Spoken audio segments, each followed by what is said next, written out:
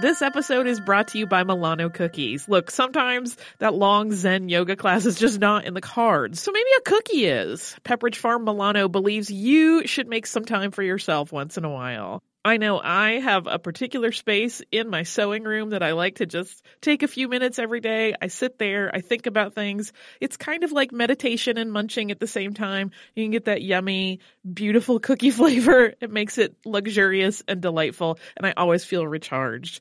Milano cookies are truly a treat worthy of your me time. They're delicate and crispy with luxuriously rich chocolate in the middle. You really want to keep these just for you. So remember to save something for yourself with Pepperidge Farm Milano. Do you like boats? Do you like big boats? Do you like poor people and the rich people they serve on big boats? Are you always like, what goes on below deck? Hi, this is Anna Hosnier. And Nick Turner. The hosts of Deckheads, and we want to take you on a fun and goofy adventure. In this binge-style podcast, we will watch and recap every episode of Bravo's Below Deck and all of its spin-offs. And we're going to release an episode a day so you can watch along with us and listen to our silly daily recaps. Listen to Deckheads when it drops on February 20th on the iHeartRadio app, Apple Podcasts, or wherever you get your podcasts. Welcome to Stuff You Missed in History Class from HowStuffWorks.com.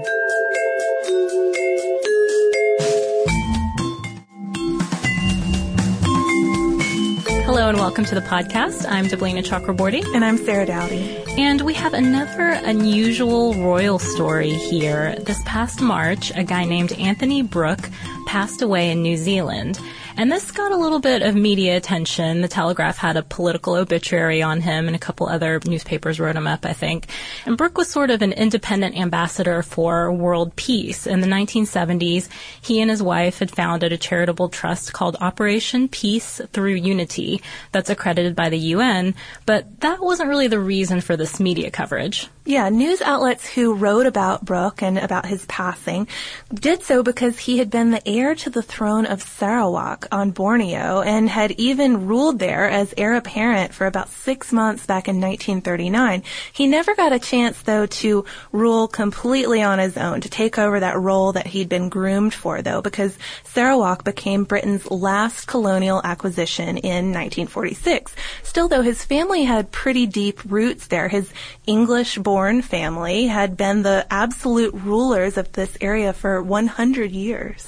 And they were no ordinary kings either. They were known as the White Rajahs, and they had their own currency, stamps, flags, and police force, and they were independent from Britain.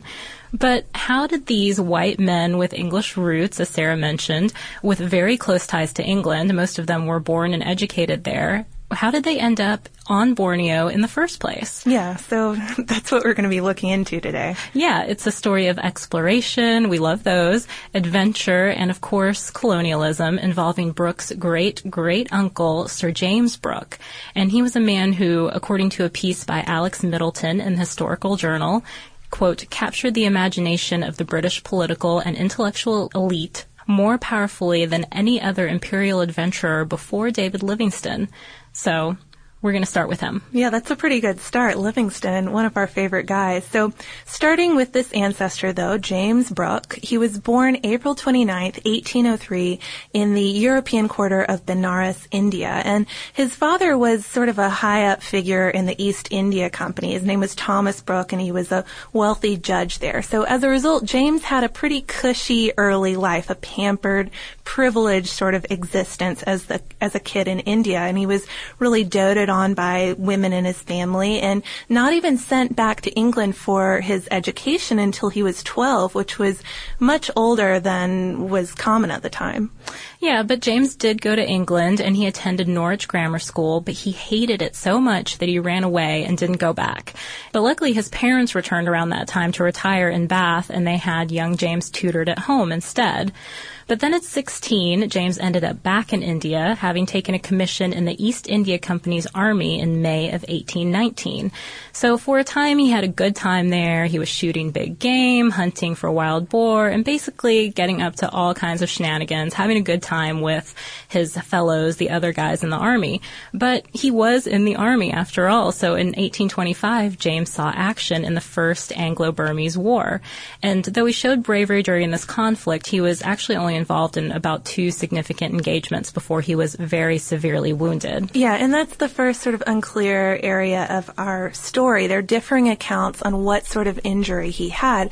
Some said it was a lung injury. Others said that he was wounded in the genitals. And there's an article for History Today by Richard Cavendish, and he writes that the lung wound is probably true, but some biographers like to perpetuate the other injury because it helps explain certain things about James, namely his apparent lack of interest in women. And there's a good quote from Cavendish, actually, that sums all of this up. He said, "It would hardly do for one of the most daring, romantic, and ostentatiously high-minded gentleman adventurers of Victorian England to have been a homosexual." Right, but regardless of what kind of injury this was exactly, the incident caused James to have to return home to England in 1825 for what's called a long period of convalescence. During that time, he probably got a little more than dejected, we can imagine. I mean, you're laid up with an injury, you're thinking of all the things you wanted to do, all the dreams you have. Young man. Right. So Middleton writes that James, quote, dreamed Byronically of conquests hardly won,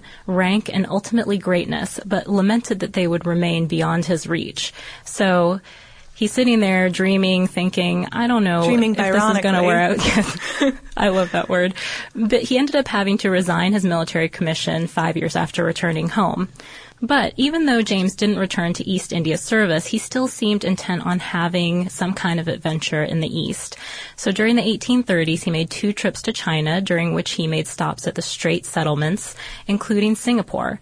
And there he was really influenced by Sir Stamford Raffles' vision of a greater role for Britain in the Malay archipelago. Yeah, but he also picked up some important intelligence while he was there, too. According to NSTP research, while James was in Singapore, he started to hear rumors of a rebellion in Borneo in which the Malay prince Pengiran Muda Hasim was helpless to do anything. So he had a few potential desires going on here. One might have been the desire to extend Britain's influence in the East, but he also had that personal adventurous spirit, and here was a window of opportunity for really going out and having a big adventure. So James used his inheritance to buy an outfit, an armed schooner, maybe 142 tons, maybe 290 tons, and sources seem to differ on that. Yeah, so a boat, he equips a boat, and he called it the Royalist, and he sailed east on a geographical and scientific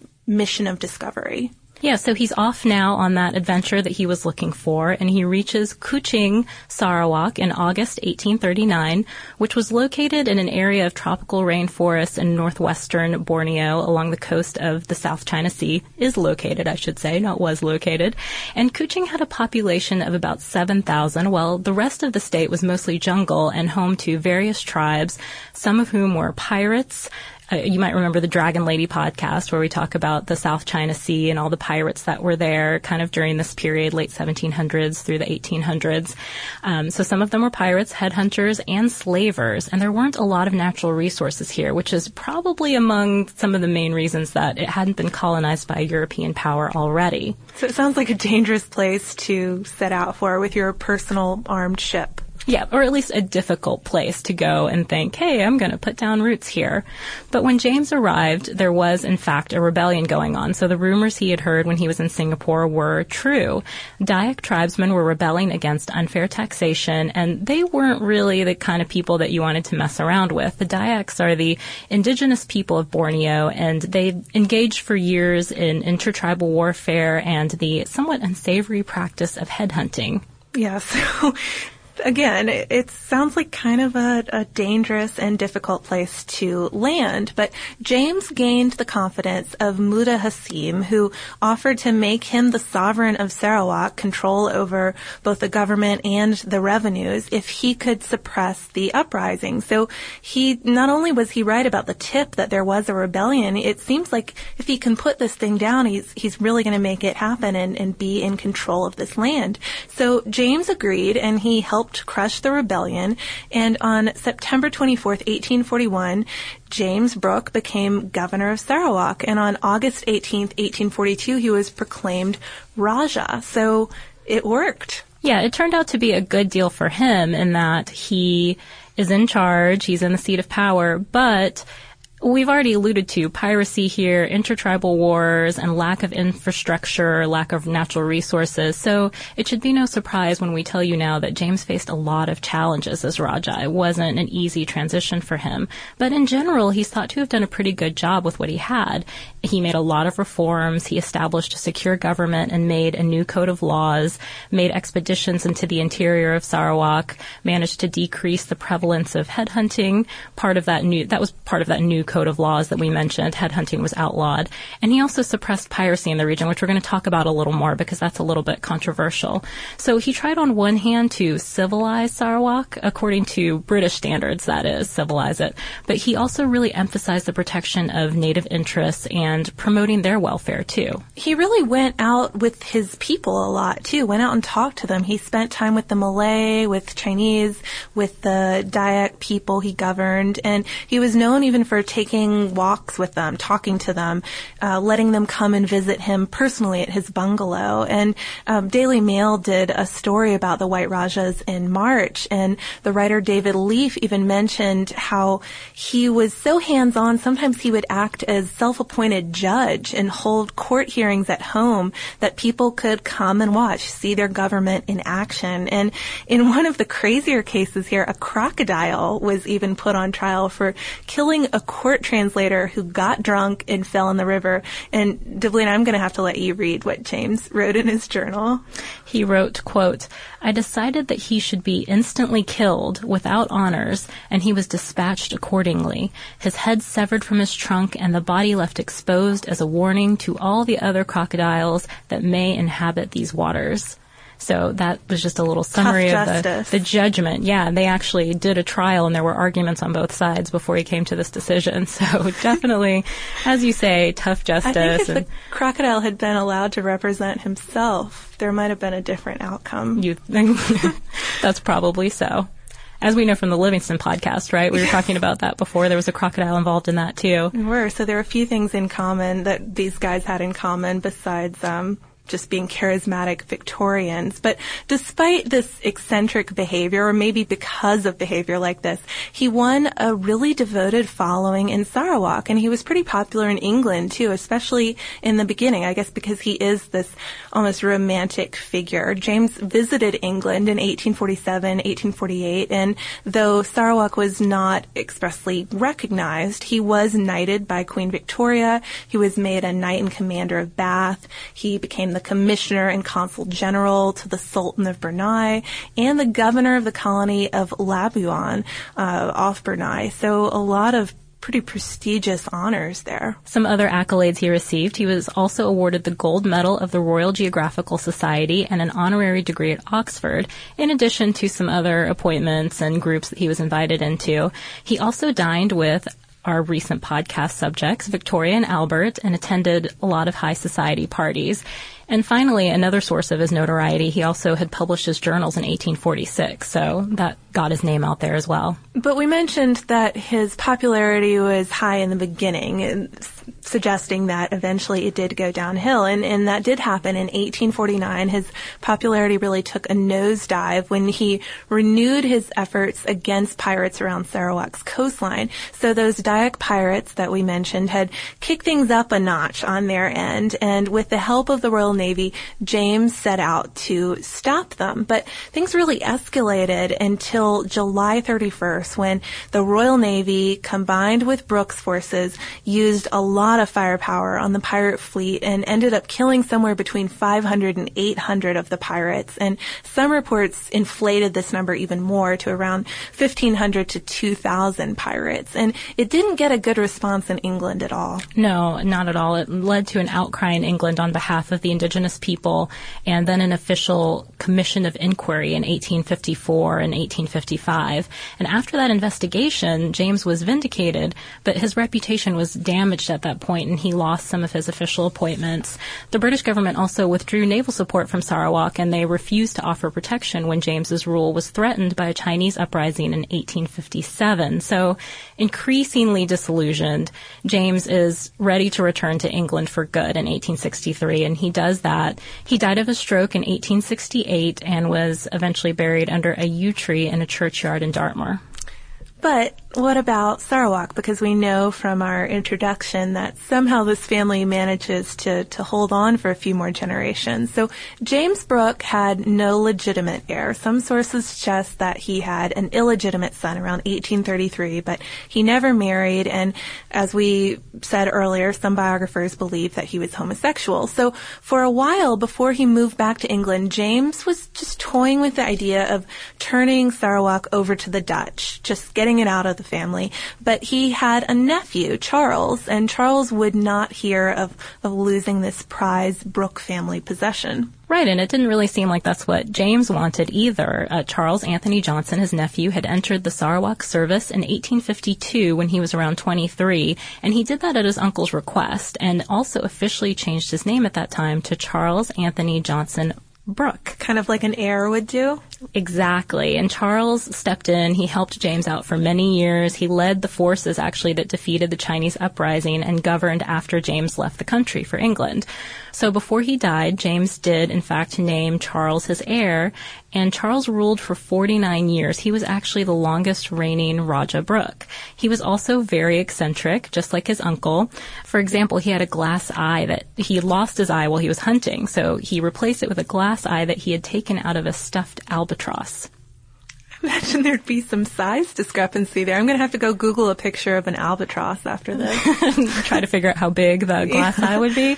Good luck with that. Kind of imagining it a Mad Eye Moody situation. But despite the fact that he was eccentric, he was generally loved by the people, and he made a lot of reforms too, just like James did, maybe even more. He extended Sarawak's boundaries, clarified its international status, secured trade, developed infrastructure in many ways, including building a railway.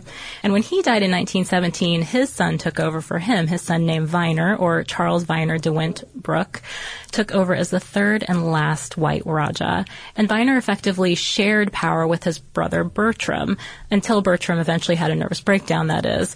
But Bertram was the father of Anthony Brooke, the man we mentioned in the intro to this podcast. So he's our connection here, because Viner didn't have any sons. Anthony was next in line to become Rajah, but Viner grew increasingly disinterested in ruling, and in 1946, instead of passing things on to his nephew, he agreed to cede Sarawak to the British Crown in return for a pretty hefty financial settlement. So he basically cashed out. And Anthony tried to contest this, and there was this long legal battle that he didn't win, and after that he officially renounced his claim to the throne in 1951, probably trying to move on with his life, and started his campaign for peace, and basically just faded into relative obscurity, at least until his death, it seems. He lived in a New Age commune in Scotland for a while and adopted their belief that flying saucers were going to bring peace, and eventually moved to New Zealand and founded the Operation Peace through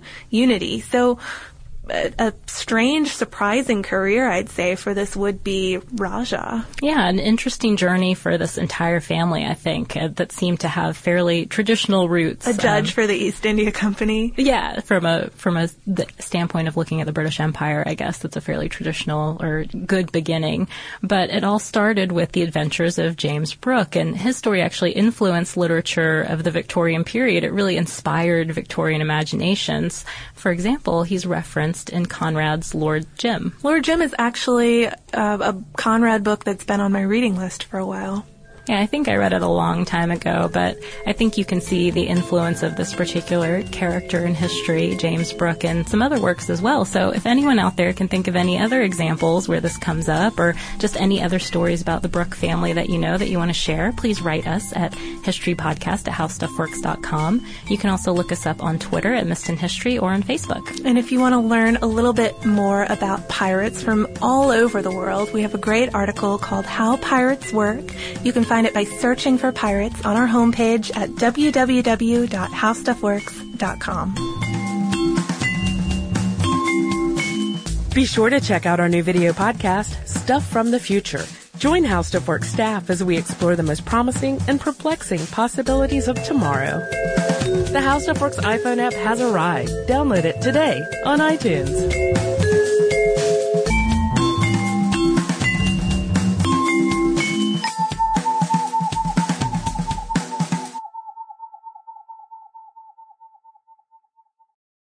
We are going to Italy. After the success of last year's trip to Paris, we are planning another similar trip, still with defined destinations, this time to Rome and Florence.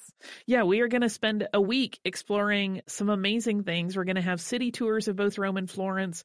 We're going to see the Roman Colosseum, the Vatican Museum, and the Sistine Chapel, St. Peter's Basilica, Vatican City. This is just a tiny fraction of all the stuff we're going to get to do. Yeah, it's May 14th to 21st, 2020. And to get more information, go to defineddestinations.com and scroll down to the Rome and Florence trip with Stuff You Missed in History Class. Hi, everyone. I'm Katie Couric, here to let you know that my podcast, Next Question with me, Katie Couric, is back for its second season. I'll be diving into some big issues like this country's devastating maternal mortality rate, the rise of astrology, and a little thing called the presidential election. Listen to Next Question. It comes out every Thursday on the iHeartRadio app, Apple Podcasts, or wherever you get your favorite shows.